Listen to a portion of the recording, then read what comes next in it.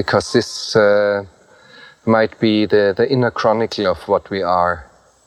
And we have to articulate ourselves, otherwise we would be cows in a field.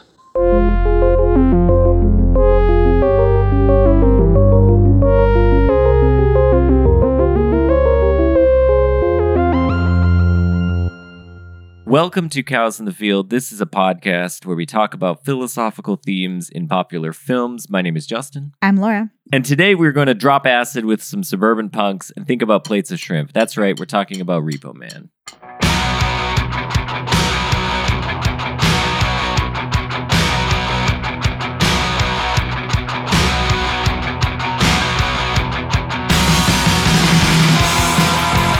And joining us is a friend from graduate school, now a lecturer in the Italian Studies Department at Berkeley. Welcome, Toby Levers. Thank you. Hello, Laura and Justin. Great to see you. Thank you for being here, Toby, and it's good to see you as well. So you had suggested this movie, Repo Man, and before we get into it, because neither of us had seen it, I suspect there'll be some... Sorry, you had seen it. Sorry, you had seen it. My bad. In high school. I barely Laura remembered had seen it. Justin had not seen it.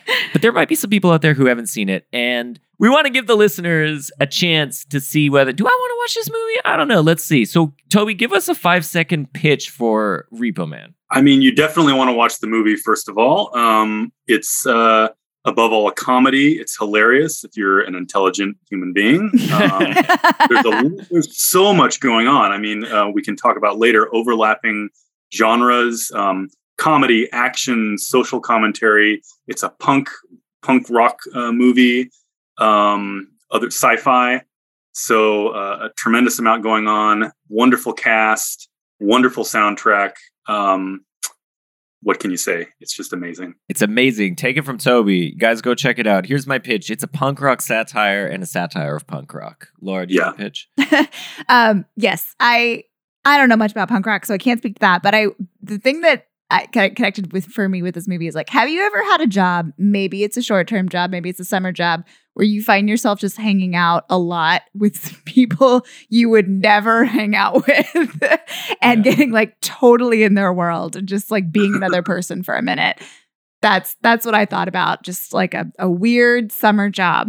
That's a great pitch. Actually, now that you said that, I'm surprised I didn't make that connection before. I have some stuff. I'll have to think about some of the summer job stories that I've had, because I've had some weird, especially when you're holding out. Well, if you're like younger and like Otto, and you're hanging out with some older people. Yeah, older people. Yeah, and they've been doing this job for a long time, and it's totally their worldview.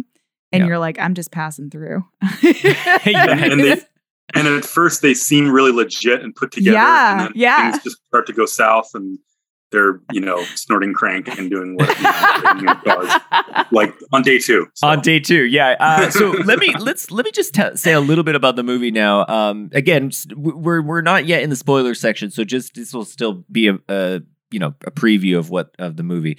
But Otto, played by Emilio Estevez, he's sort of a wayward youth. He's a punk rocker. He works in a shitty supermarket and he hates his job and he quits almost in the first scene. He ends up caught up in the world of Bud, who's played by Harry Dean Stanton, who's a repo man. So he repossesses people's cars. He works for the credit company or the car company, whoever the dealer who sold them. It's called the Helping Hands Acceptance Corporation. Okay. Yeah. That's the name. That's the name. Is that the name of their repo company, or is that the name? Helping Hands Acceptance Corporation. Yes. Yeah. I'm pretty sure. And and he goes and repossesses cars, and he brings Otto into the mix, and then pretty soon Otto gets caught up in this strange world of repo men.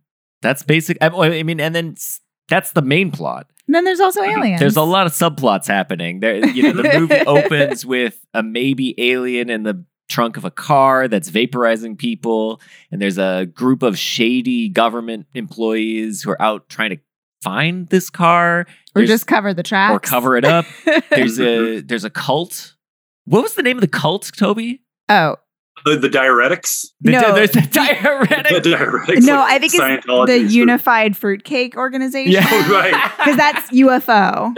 Well, I think they're just UFO, like they might be a cult, or they're just like I like UFO kind of. They're like conspiracy theorists. But I like that they have their own museum. They have a museum. So it's just like the world is populated with strange, wonderful, and colorful figures. Sandinistas, like, Central American revolutionaries. Yeah. And, Yeah, all kinds of stuff. So that's the pitch. So go check out Repo Man if you haven't seen it. Now, if you have seen it, we're going to talk about it right here and right now. Toby, when did you first see this film, and sort of was it love at first sight, or did it grow on you? How do you feel about the film now versus then?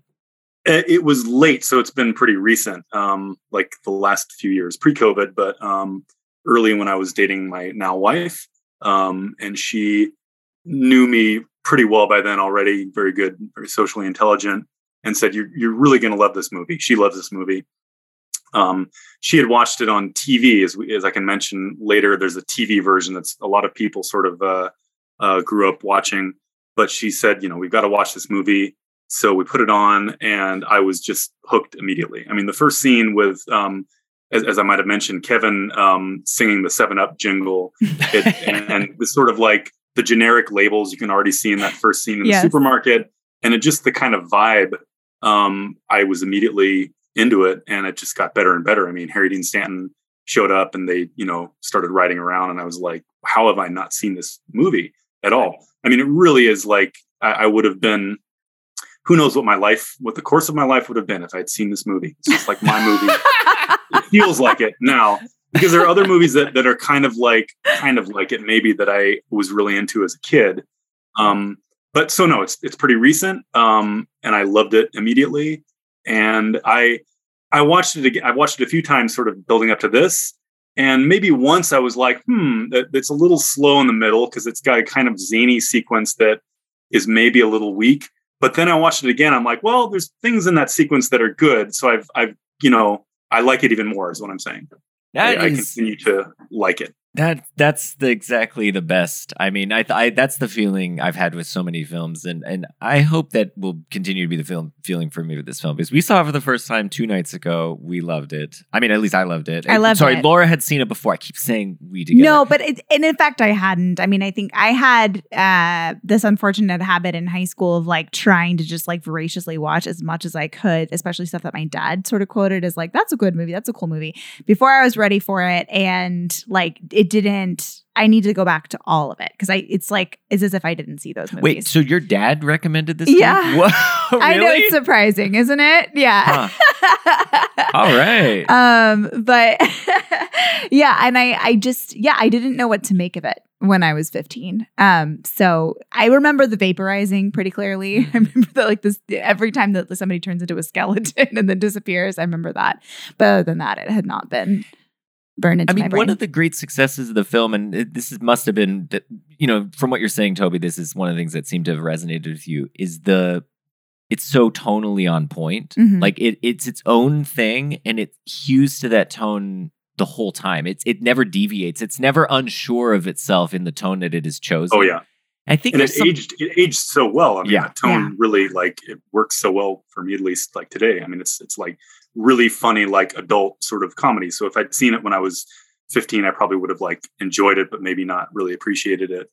I think that's totally right. I think that also one of the reasons I think that tone has aged well is that I think, and I don't want to, talk out of turn here, but I suspect this film has been quite influential.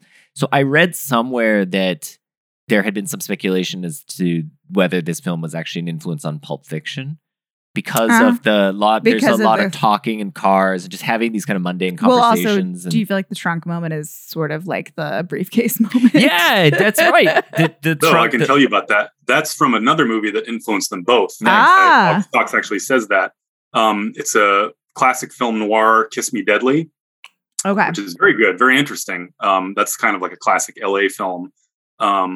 And worth watching, but that's where there's like and it is a nuke. It's actually like a nuclear thing, and they open it, and your hand is immediately burned, and then there's this culminating scene where I won't spoil it, but bad stuff happens when they open it all the way. So there's like, and they actually mentioned Pandora's Box in that movie, so it's kind of like there's that theme going on. Okay, that makes sense. Yeah, but you're totally right too. The sort of wandering around LA, the wandering around, but the tonal thing too. The other aspect of it is it really has that same kind of skewed feeling that early Wes Anderson too. I mean, that's the other thing I was thinking about as well, is just this, and Jared Hess as well, and so on. But just this, like, you're in a world that's not. It's like kind of the real world, but also sort of not not just because of the alien thing potentially, but just because of The way everyone is people so interact. strange. Yeah. Everything is so heightened, and everyone is just like turned up a little bit higher than they would normally be. I just think, there's something. The characters are characters. Like there's in the sense of when you think that guy's a character. But and that tone, it's great. Like once you lock in, right, from the first scene, which is I think it's the guy gets pulled over, right? And then and then the guy's vaporized. Once you're just like, okay, this is going to be a zany film. And if you could just lock into that, I think you're good to go. It's got that weirdness. It's like the characters are great. I mean, it's really, this big strength is certainly that it's like quite character driven. I mean, it's all got so much going on plot wise, but every character has got a little sort of arc and sort of things they're after and like problems and this and that, even minor characters. So that really is strong. And the writing, there's just all these little non sequiturs or maybe not non sequiturs, but like things that are just like kind of off. Yeah. That reminds me of like Antonioni almost, just like something that's like, why, what is that about? And they move on. But for me, that kind of is part of what creates the tone. It rounds out the world. Yeah. And the other thing that you mentioned, and I want to hear more about this, is just the connection. Basically, this film is a nexus point of like 5 different genres. So I think you had mentioned punk, comedy, action, satire, sci-fi, like all these different things coming together. And I'm curious, like, is that playing a role in, like, it's because it's tonally its own thing, but it's also this weird mishmash of all these genres. Yeah, I don't know what to say about that, except that it works so well. I mean, for me, it seems quite effortless. I watched like the commentary on the Criterion edition, and you get a little bit of insight on that because the production process was really messy. I mean, they really Alex Cox had like a different script. It was going to be like a road movie. It was actually partially based on a script written by the guy who plays Duke, the bald guy, the friend who, eventually dies. The actor was going to be Otto originally. And he actually wrote like a kind of skeleton script that was kind of partially used for it. So they changed it a lot. I mean, they had lots of problems with the studio, different producers and all kinds of things.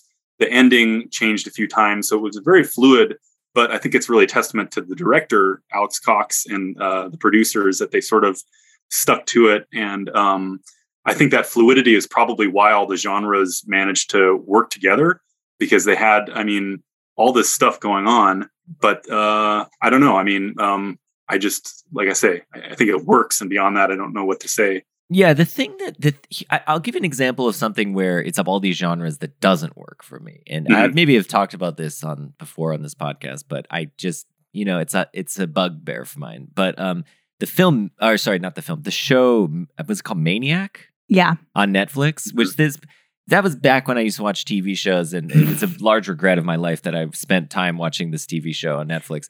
But that's a TV show which tries to basically shoehorn in every possible genre element that it can. And basically to the point where like episode to episode, it would be a completely different genres and completely different, settings and that kind of thing. And it just doesn't work at all. There's no continuity. There's nothing. It just feels cheap, and it feels like an attempt to pitch itself to everyone, and as a result, it gets nobody. Whereas this film doesn't feel like it feels like it comes from a place of genuine love and creativity. Like it's like Alex Cox is like, I've seen all these types of movies.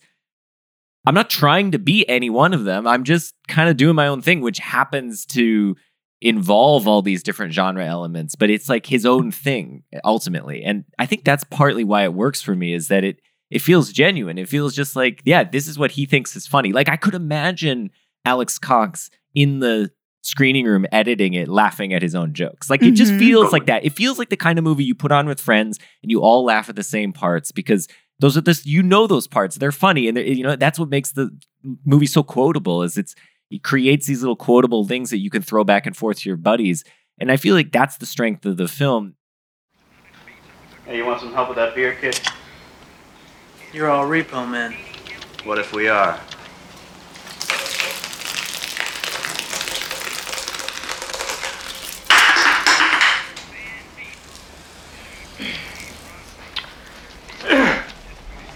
Kid, usually when somebody pulls shit like that, my first reaction is, I want to punch his fucking lights out. But you know something? You're all right! Right light. He had done a student film at UCLA that he worked on for like years and years, and it was like a total train wreck. Apparently, like he was really trying to put everything in the same pot, and it turned out to be really bad. And he like cut it down to like a half hour instead of feature length or something, and that kind of made it better. But it's just deliberately confusing and very kind of surreal, which I haven't seen. I think it's called Edge City, which there's a bus actually in Repo Man that says Edge City bus. But and the stuff he did after was, he did Sid and Nancy and Walker. So he did a bunch of like sort of experimental like student films. But I think it's a combination of what you're saying, like him and his devotion to it, and he kind of like hooked up with the right people. I think the producers and they had all these they had good executives in the studio at first, and then they kind of left from some corporate restructuring, and that caused a lot of difficulties, but they sort of persevered. So yeah, I agree. I mean, I think it's the strength of his vision and other people's visions kind of being spliced with it. Like I say, the guy Duke had a script, and that was part of it. And also that thing about the characters. I really think that if it hadn't been so loving towards the characters, I mean, they're all kind of like comic, but like sympathetic. And indeed, the like attitude towards Punk is not, a serious, nor is it like a caricature or like, they're villains or anything. It's very like affectionate towards Punk, but also like very kind of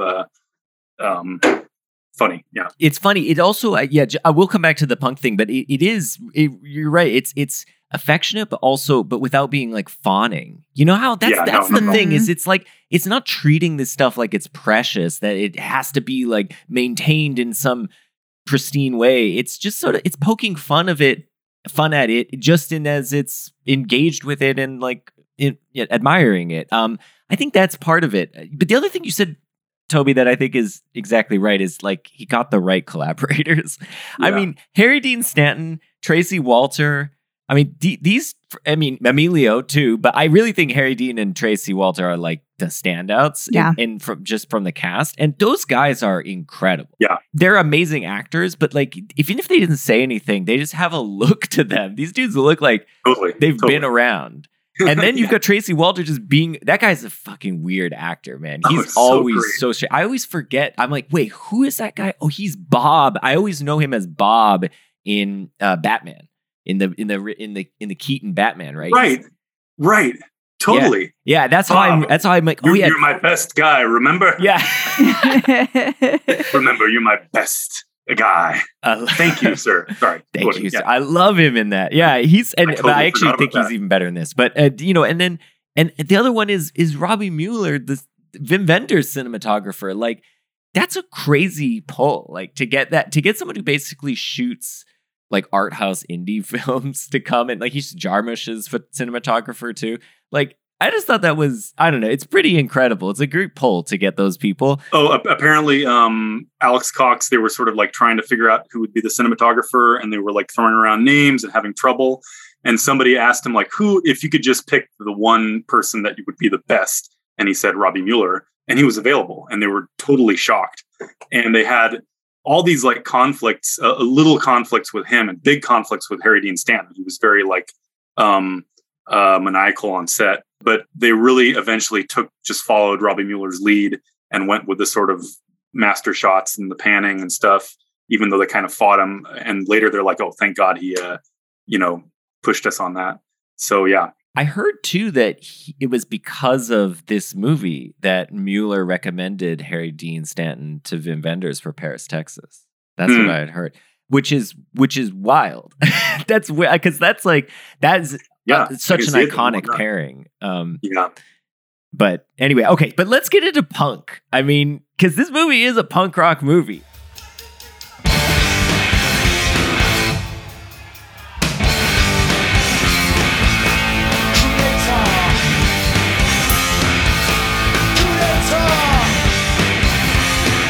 So I want to think about like what punk is, the punk ethos, but one of the aspects of it is like the DIY aesthetic, right? Punk is about doing it yourself.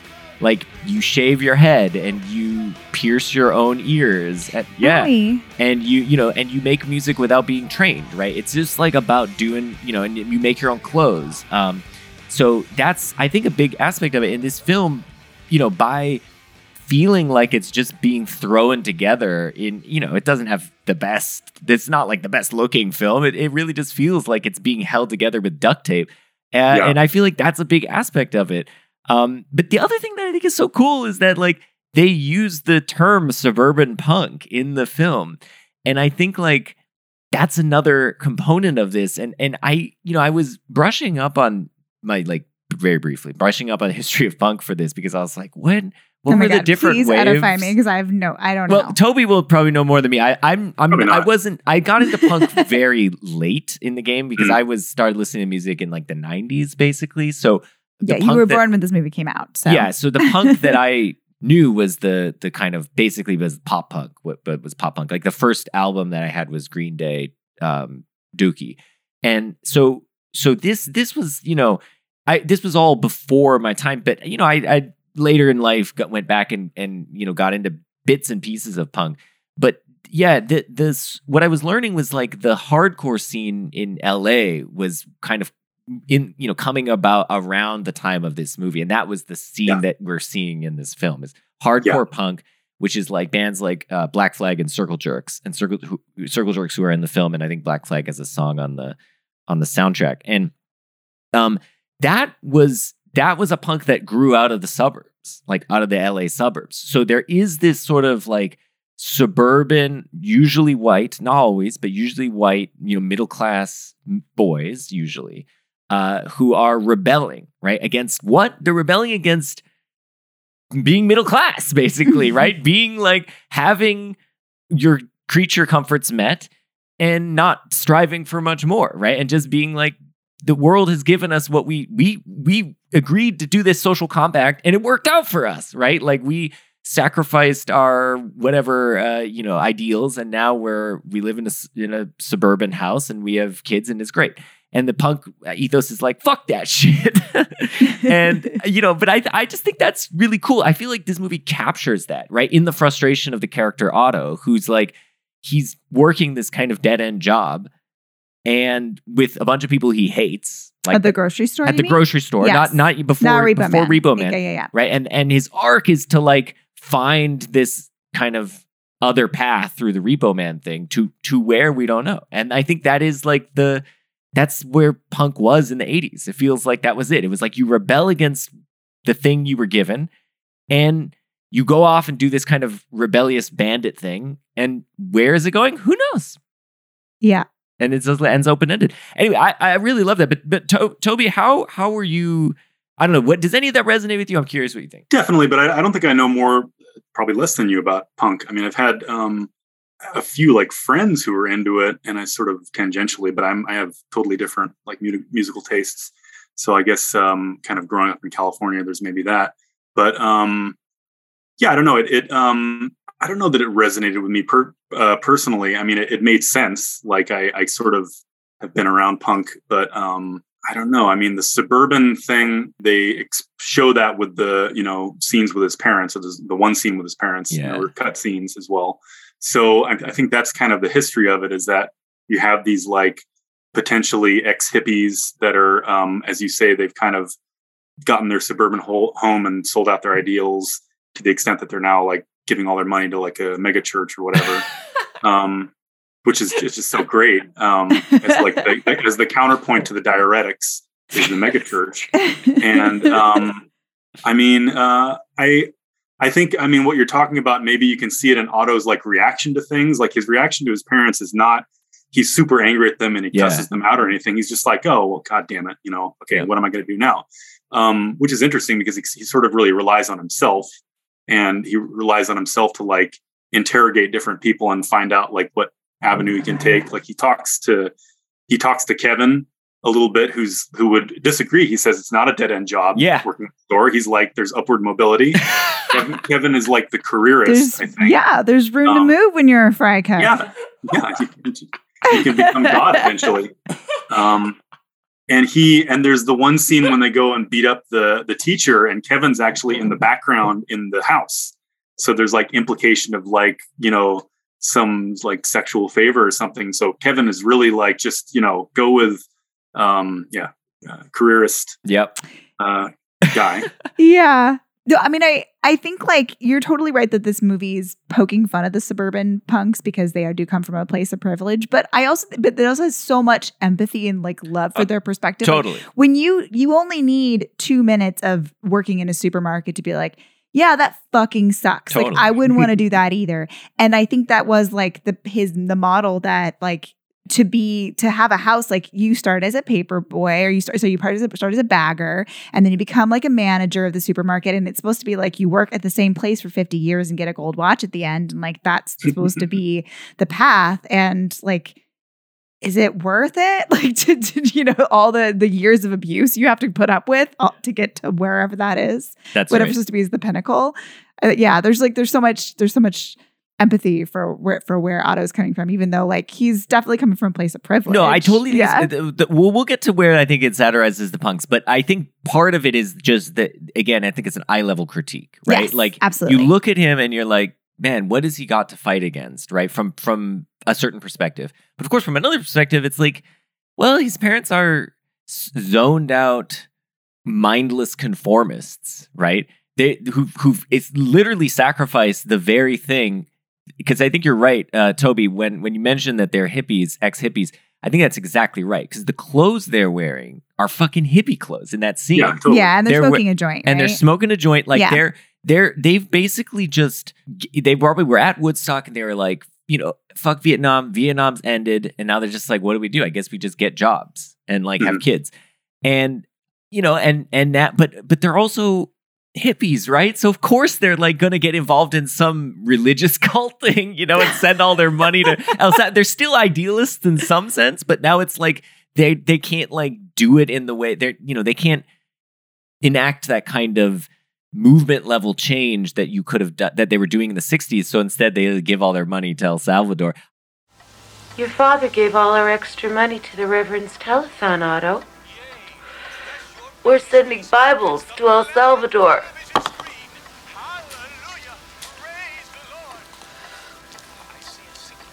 Well, what about me?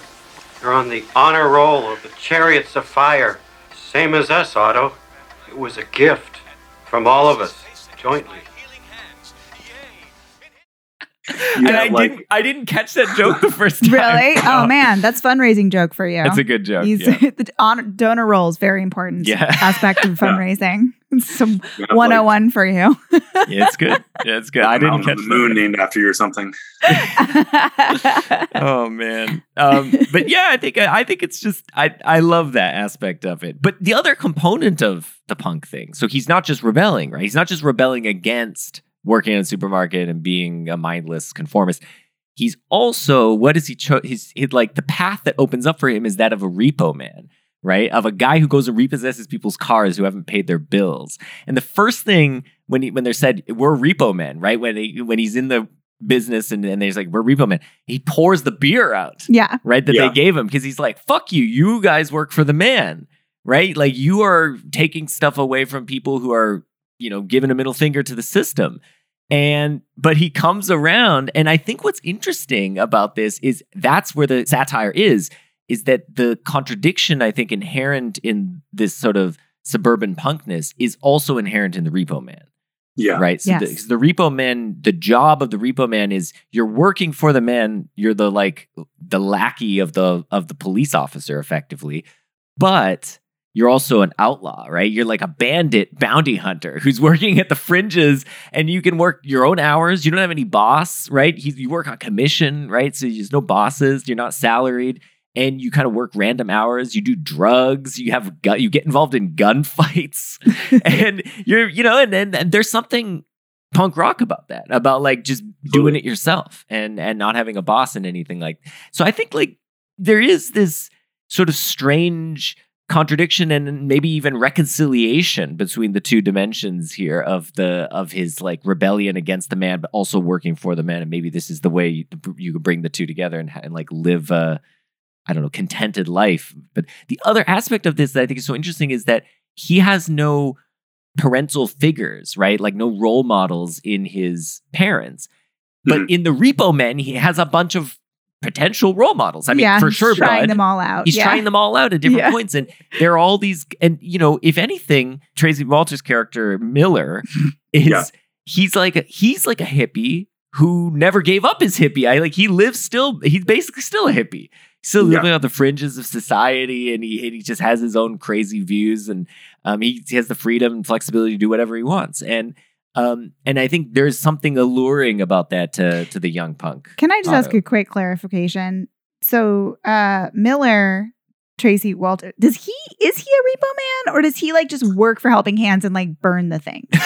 Because I don't think we ever see him get in a car. He can't drive. He can't drive. He can't drive. Stuff in buckets. That's all I think that's what he just hangs out on the lot and burns stuff, and like collects the air freshener. Maybe he's a mechanic. Okay. I similarly was wondering what the Rent-A-Cop does. Does he just like in case there's trouble because people are mad? He knits, obviously.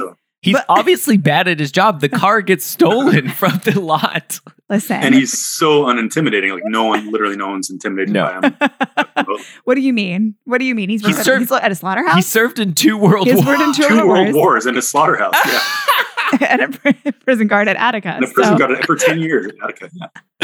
Yeah. So it's very open with Miller. And what I like, and even with the commentary, it remains a little open watching Alex Cox.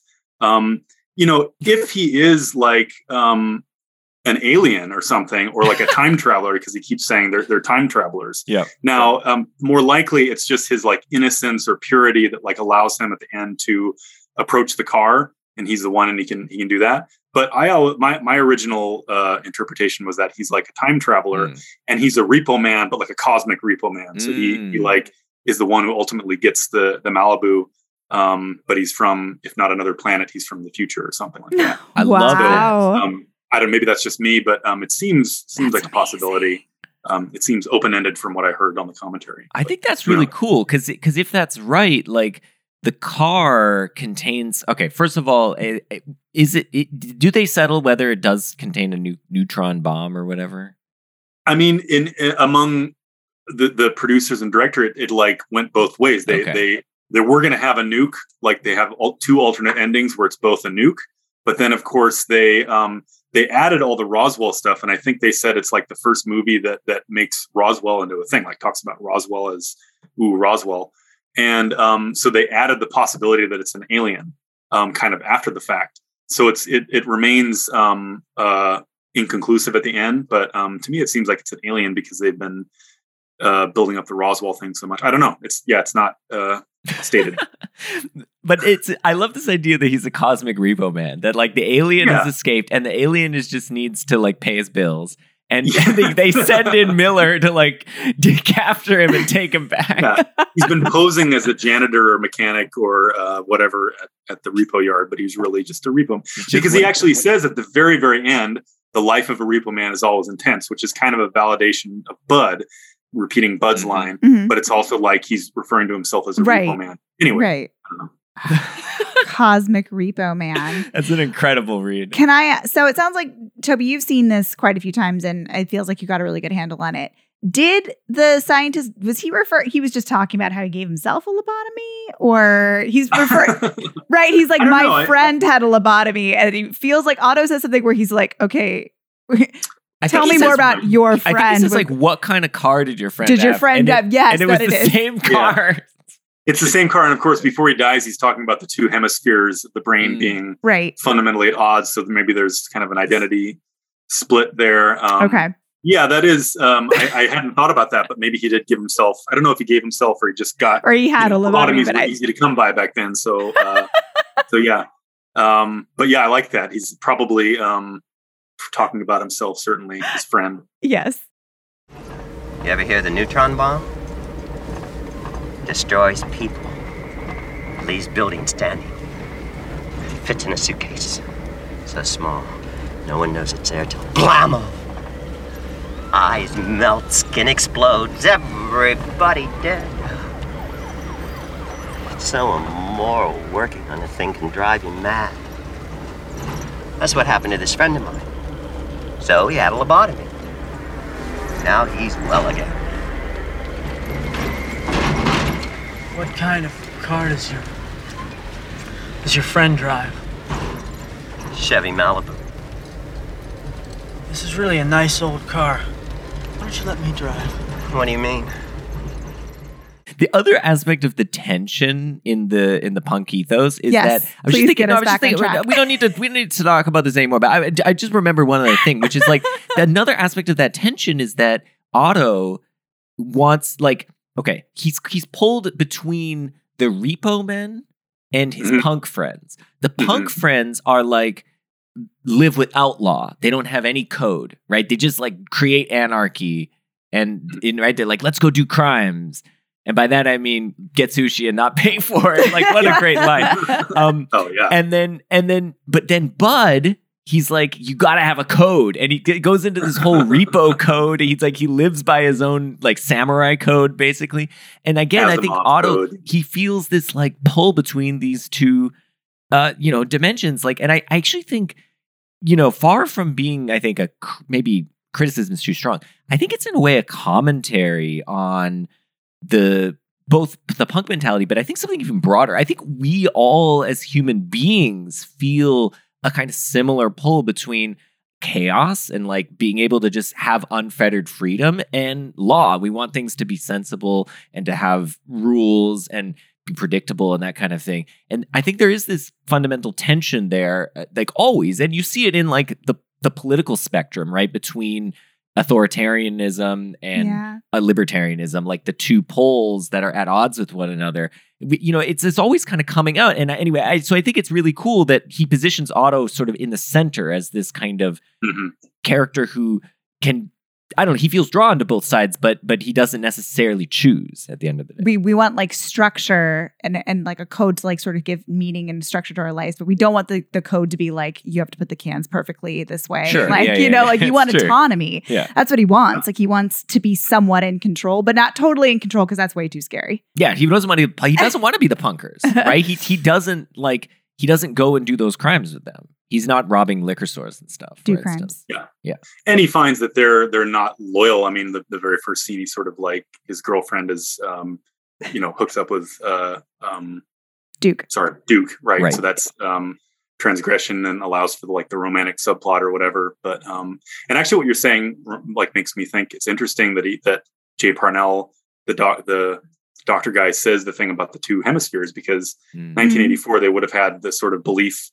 It's kind of different now, I think, among neuroscientists, but like there was the right and left brain, right. And the right was like order, law, sort of like giving, order to things, and the left was chaos. Or am I getting that creativity? Backwards? Anyway, one of them was creativity, sort of unbounded creativity, and the other is order and law. Right. It was interesting for me to read a little bit more about the production of this and like trying to like take their indie crazy punk rock movie and like make it work with the studio because they weren't expecting to like get a studio to like support them, and all of a sudden they have these executives here. They have the man who are like, no, you can't end your movie by nuking the whole world. It's like, sorry, like it might have been like he could have had total and creative freedom in one sense. On the other hand, like he had much more budget and access to like an amazing cinematographer and a production or a release, that allowed for more people to see it,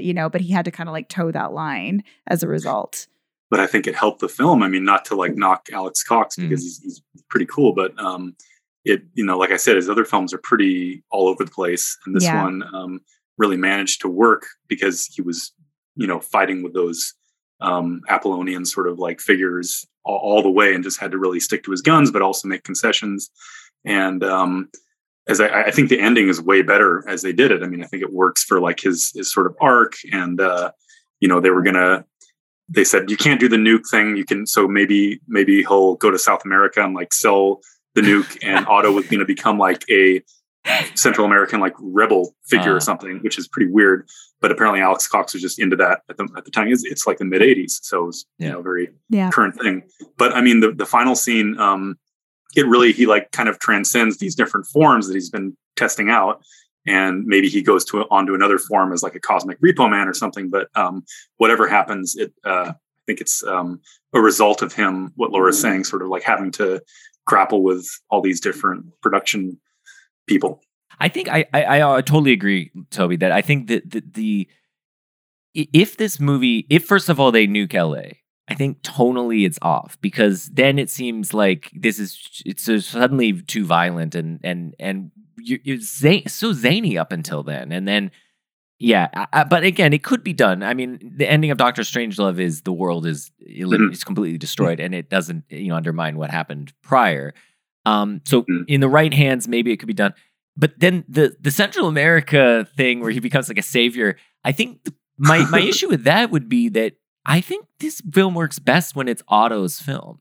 And if it becomes, the ending becomes like Miller becomes some sort of messiah figure in Central America or whatever, then it's no longer Otto's film at the end. And it's not his journey. Whereas I think what's cool about the ending is that Otto's in the car with Miller, but it's open-ended. Where are they going? Yeah. Who knows? And I love that open-endedness, because that's what you feel like when you're 18 or 19. You just got out of high school. He's obviously 21. What, you're 21? And you've gone on this little, you've experimented. That's what it says, doesn't it? And then but your whole life is ahead of you. It's like, that's the ending. Of course, that's the ending. The ending can't be like, and then he lived happily ever after. The rest of the story is yet to be told. So I love that it just kind of ends with this kind of potential moment of clarity, perhaps for him, and for Miller, maybe he gets to go back home, but whatever. But I love that. And so, what was the TV ending? How did? Oh, the TV. It's not an ending. It's just that there's a TV version with. There's actually a few additional scenes as well, which are pretty good. They're on YouTube, and there's one additional scene with the parents when they go back, and the parents are covered in like cobwebs, because they've just been sitting, they haven't moved in their couch, and they're watching the thing, and they're smoking a joint, and they're like, got these giant cobwebs, which I think is very good. And there's some like interaction, like Otto's like, you guys should really turn the TV off. And they're like, oh, okay. But then he leaves. And then there's another scene where they just go, and Harry Dean Stanton like tries a payphone, and it doesn't work. So he goes and grabs a sledgehammer and like demolishes the payphone, which is a very punk thing to do. So that's strengthening the like punk thing. And I think there's a couple others, but the ending is the same, but they also change all the cuss words are these really funny sort of like things, like instead of motherfucker, they say melon farmer over and over, like, frick you, melon farmer.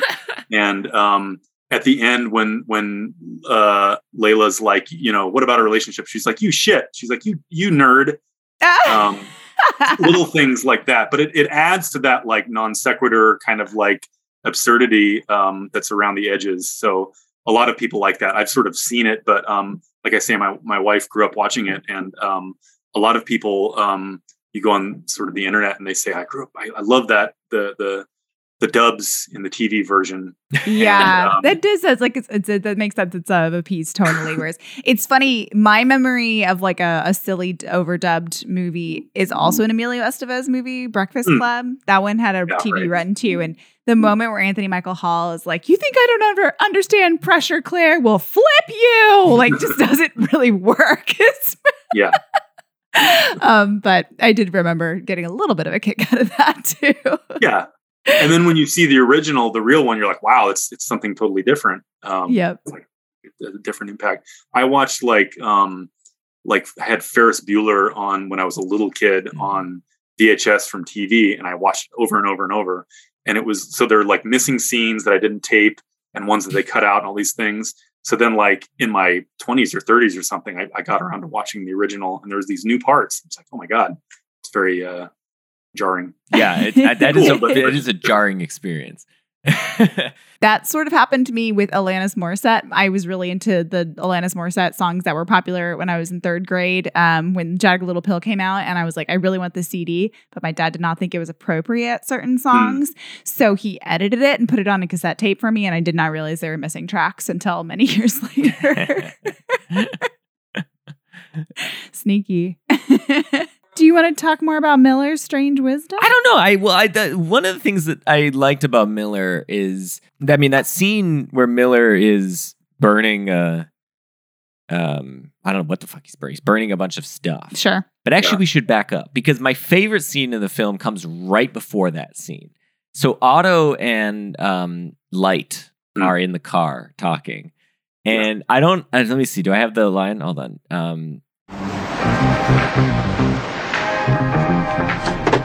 Read that book I gave you. What book? Diuretics. Signs of matter over mind. Well, you better read it. And quick. That book will change your life. Found it in the Maserati in Beverly Hills. You know what I mean? When I first heard it, I was like, I told Laura, I was like, at the end of that scene, I was like, did he say diuretics or Dianetics? I thought he said diuretics, because if he did say diuretics, that's an amazing joke. Next scene, the first shot is him holding the diuretics book and throwing it into the fire. That's one of the best. About that. That's such a good joke. That's really, really good. I feel like that's just classic humor with the edit, right? You tell the joke, it's almost too fast to catch, and then you show the book to just like hammer home the joke. That is, oh my God, that's such a great joke. And then you get this amazing scene with Miller where he's talking about, he's got one of my favorite lines. He's like, you know the way everybody's into weirdness right now? Books in all the supermarkets about Bermuda triangles, UFOs, how the Mayans invented television, that kind of thing. It's just stupidest line. That was a great line. I mean, there's just so many. You said non sequitur before, and I'm like, yeah, everything Miller says is non sequitur. It's just fucking random. It's just like a bunch of random stuff, and then he pulls it together because he reiterates stuff that he's saying before. But because he goes on about how the time machines are UFOs and where the people going, and they're going in the past because they're going via UFOs. I also love the line, I don't want to know. I don't want to know how to drive. The more you drive, the less intelligent you are. It's a great line. I don't know where he's going with that, but it's a pretty good line. I mean, it's a great. Well, because how did that come about? Was he like, he's like, but you can't drive. He's like, yeah, I don't want to know. Because he's talking about how he does his great best thinking on the bus. Oh yeah, he is. Do my best thinking on the bus. Oh my God, that is an crazy character, and I don't know how he found Tracy Walter, but like that is like a perfect pairing of form and content. I forget, but I think it was the same sort of thing where he's like, we really should get that guy. Like Alex Cox had him in mind. I could be wrong. Maybe there was somebody else.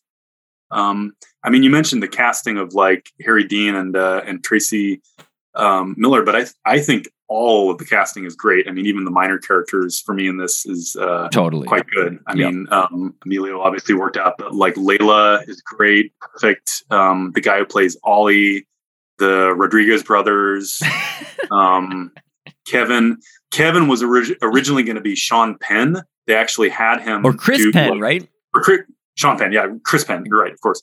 And they had him do scenes, and it was just too like wacky and dumb. And they went with this guy who was unknown, and of course, Xander Schloss he joined the Circle Jerks for like a decade or something. That's so crazy. A legit. Member of the punk scene. It does feel like this movie like brought people together, right? Yeah. Like you have Kevin joining, Xander Schloss joining Circle Jerks. You've got Harry Dean pairing with Robbie Mueller again. Like it just feels like it must have been. I mean, maybe there were ups and downs, but it feels like it must have been like a cool set to be on. Like I don't know. I mean, just those guys hanging out. You mentioned like all the Repo Men are named after beers. Yes. Yeah. So it's Bud Miller Light. Ollie. Yeah. And so, yeah, but just those guys hanging out, it like that stuff that's like immediately, those are immediately rewatchable scenes. Like any one of those scenes you could just the put haircut on at scene. Any point.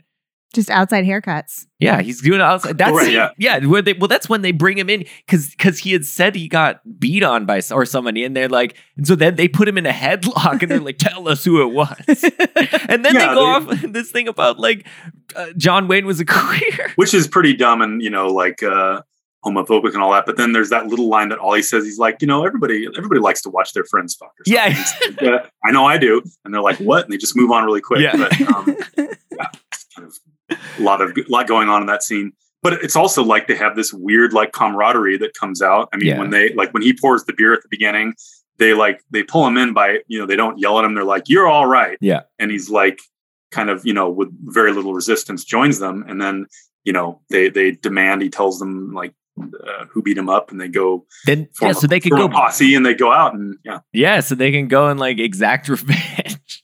And then the cut is nuts because they're just like, he says it, and then the hard cut to they're all driving with sunglasses on and sheriff's hats. Yeah. Taking this too personal, son. The thing is, Repo Man got beat up in the line of duty. Now, it doesn't matter that man was you. What really matters is that the guy that did it has got to pay the price. Now, stop being selfish and tell us his name. Come on! Ow, you bastard! All right. Okay, his name was...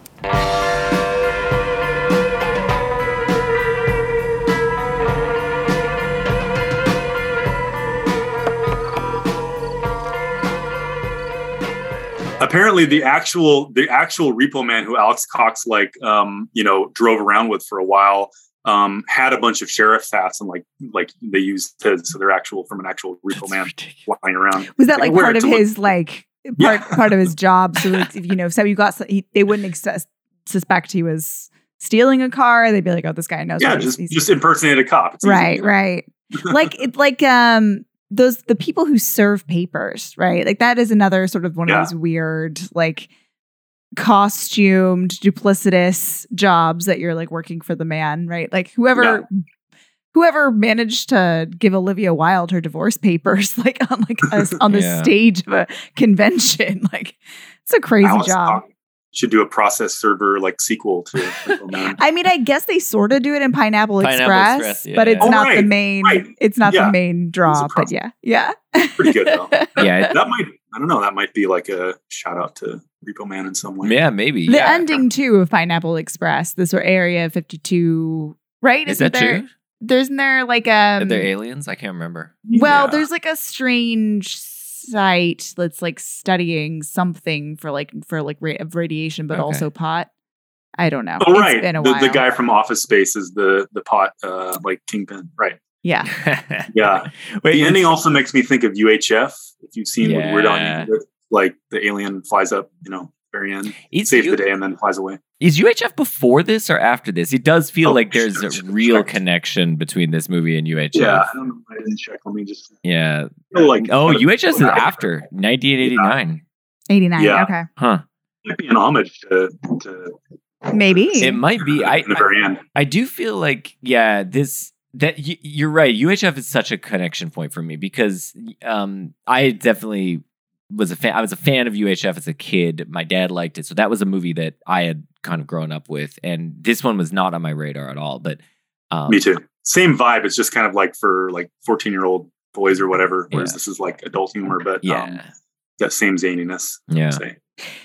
Do you guys have like a favorite tertiary level character? I'm just looking at these. We've been talking about how great everybody is. Is there like Toby? Who's your favorite? I like I say, I like them all. Let me look at the pictures and think.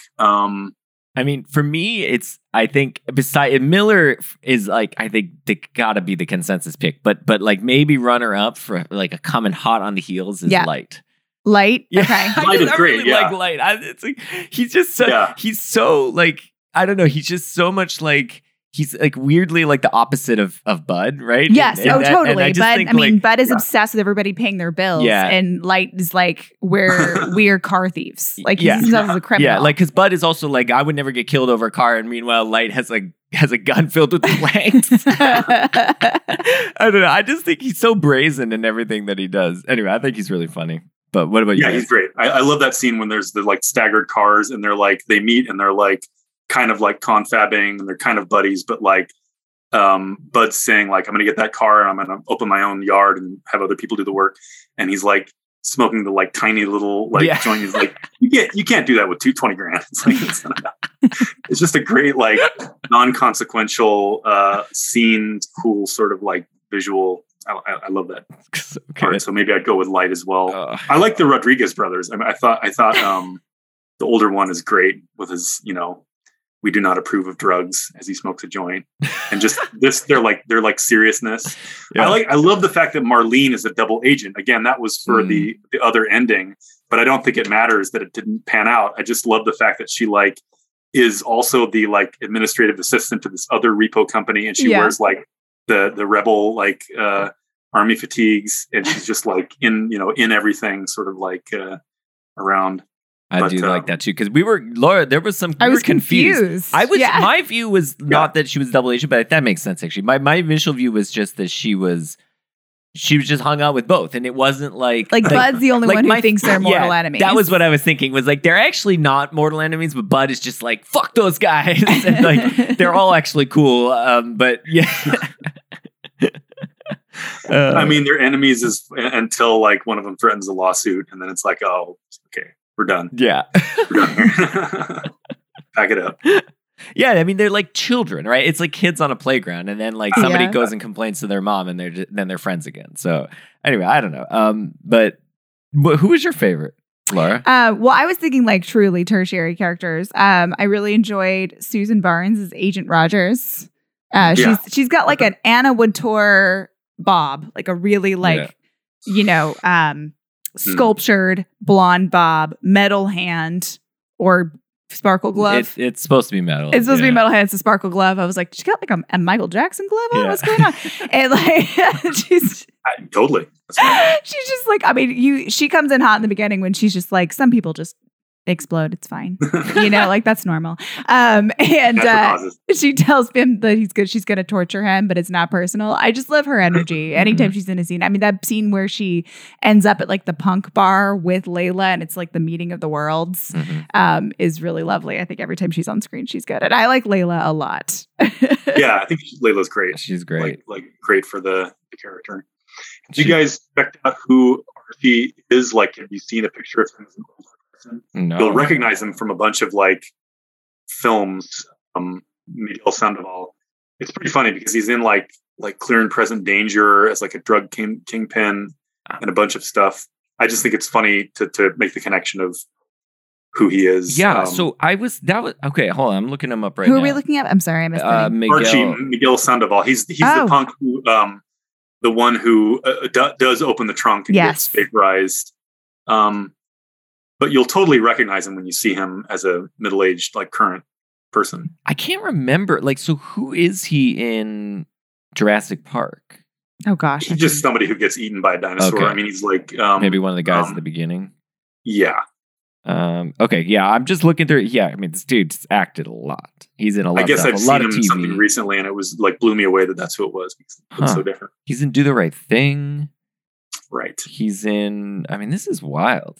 He's great. He's really funny, and Duke is funny too. Dick Rude as Duke. Is that his real name? I haven't checked that out. I was actually going to. Again, he's the guy who was supposed to be Otto. That's pretty punk rock.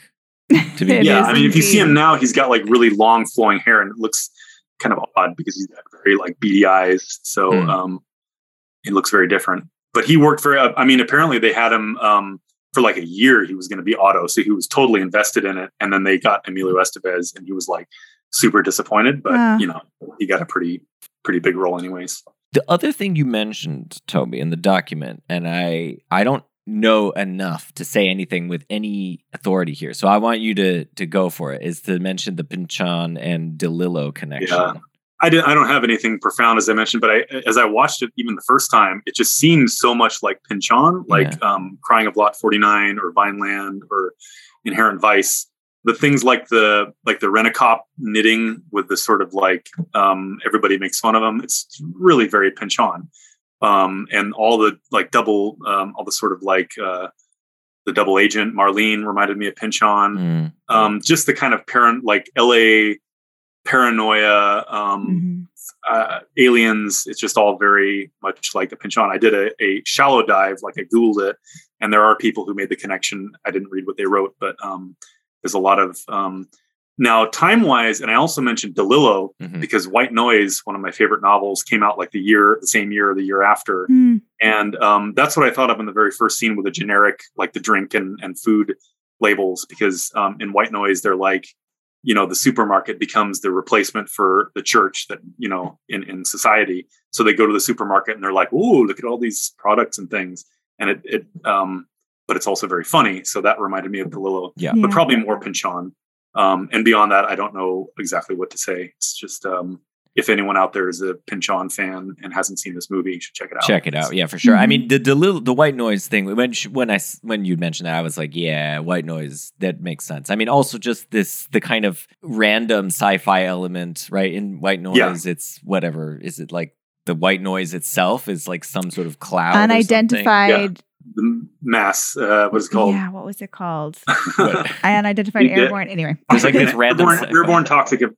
Airborne toxic event. Yeah. Part 1 and part 2 is Dilarama for Dilar.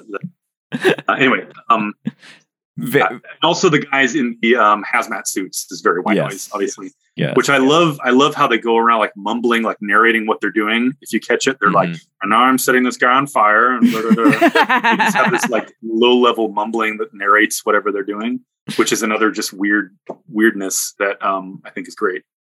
But that also reminded me of white noise. Totally. There's some kind of absurdist but grounded absurdism or something like that. I'm trying to figure out how I would describe it, but yeah, there's a connection for sure. Well, white noise is also very affectionate towards its characters. I mean, it's never like satires or makes it is satire, but it's never mean to them. It really, I think that's the strength of it, is like this really weird family, but they're all kind of like, there's this warmth in the family.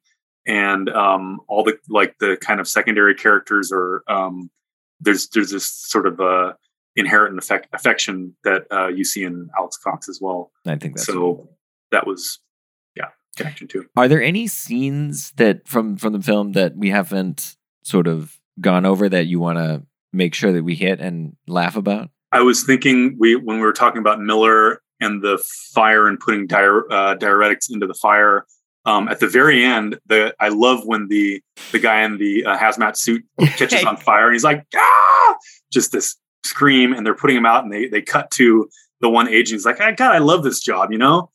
And like, I just love this job. And then it cuts to him again, and he's like, have you read Diuretics? Yeah, so that's like the last appearance of Diuretics when all the spiritual stuff is coming to a head. I thought that was great. And my favorite absolutely is the sequence in the middle with Harry Dean Stanton when they're driving around, and it includes the repo code. Though what I really like is like just the cuts, like, you know, that's why I don't know a Repo Man. It doesn't take speed, and they, you know, switch to that. And then they're out in the canal. They have like the perfunctory canal chase, and he's like, all right, Repo Man, you know, life of Repo Man is always intense. Let's get a drink. And then they go to the store, and I love at the very end of the store of that one, he's like totally methed up, and he's like rambling, and he's like, all right, take it easy, guy, to the cashier. And he's like, all right, have a good day. I mean, night, a day, night, what the shit does it matter? And it goes away. And it's like kind of dubbed over, but that's probably one of my favorite moments, is when he just mumbles like, what the shit does it matter? You know? That's his life. See, an ordinary person spends his life avoiding tense situations. Repo Man spends his life getting into tense situations. Then we followed up with Walsum and Mike. Let's go get a drink. Tense situations, kid. You get into 5 or 6 of them a day, don't mean shit anymore. I mean, I've seen men stabbed, didn't mean shit. Yeah, I've seen guns too, they don't mean shit. But that's when you gotta watch yourself. Here, I'll handle it, pal. Try to settle down. Okay. Have a nice day. Or night. Night, day, doesn't mean shit. So the only 2 corporate sponsors, they were actually like trying to get corporate sponsors. Oh, really? Like, let's go for it. And all they got was the company that sells the little trees that hang off the rearview mirror. Nice. that Miller talks about. That was an actual corporate sponsor, which on the credits you see, they like mention them, and then they have it in a few other places because they shelled out some money. And also Ralph's Supermarket was like, well, we'll give you, we've got this warehouse full of expired food, generic foods. So that the generic food stuff wasn't planned. It's that they got Ralph's to lend them all this, like all these cans and I don't know what.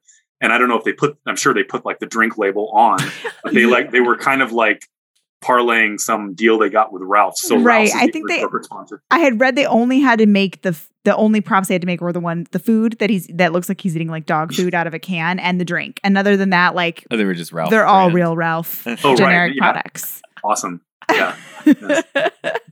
Beer. Yeah. An asshole gets killed for a car. Guys that make it are the guys that get in their cars at any time.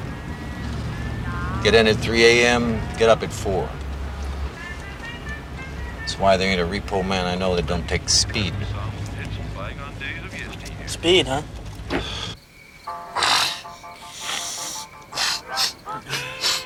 Jesus Christ. What if people liked Repo Man and they want to see another Repo Man type movie? Do you guys have thoughts on this? No. This is a tough one. I had two ideas, but they're more on the silly side. Okay, of give like it- if like give it- you like the zaniness. Yeah, okay. Okay, so Better Off Dead, 1985. Right, that's your... The one year later. It's certainly not as punk rock social critique. It's more like it was okay. We'll put it this way: if I watched Repo Man at 15 and I didn't know what to make of it, but then I watched Better Off Dead and I definitely was like, "This is my movie," because it's a rom-com, but it has the like zany 1980s element of it. There's like animated parts of it. There's claymation parts of it. There's it has John Cusack. He's been jilted and he's, trying to figure out what to do with his life. He ends up like, he's a skier. He gets in a big ski competition, but there's all these strange elements. Like his mom is a terrible cook. And at one point makes this like weird gelatinous blue goo that's like crawling across the table. Yeah. And she's like, I put raisins in it.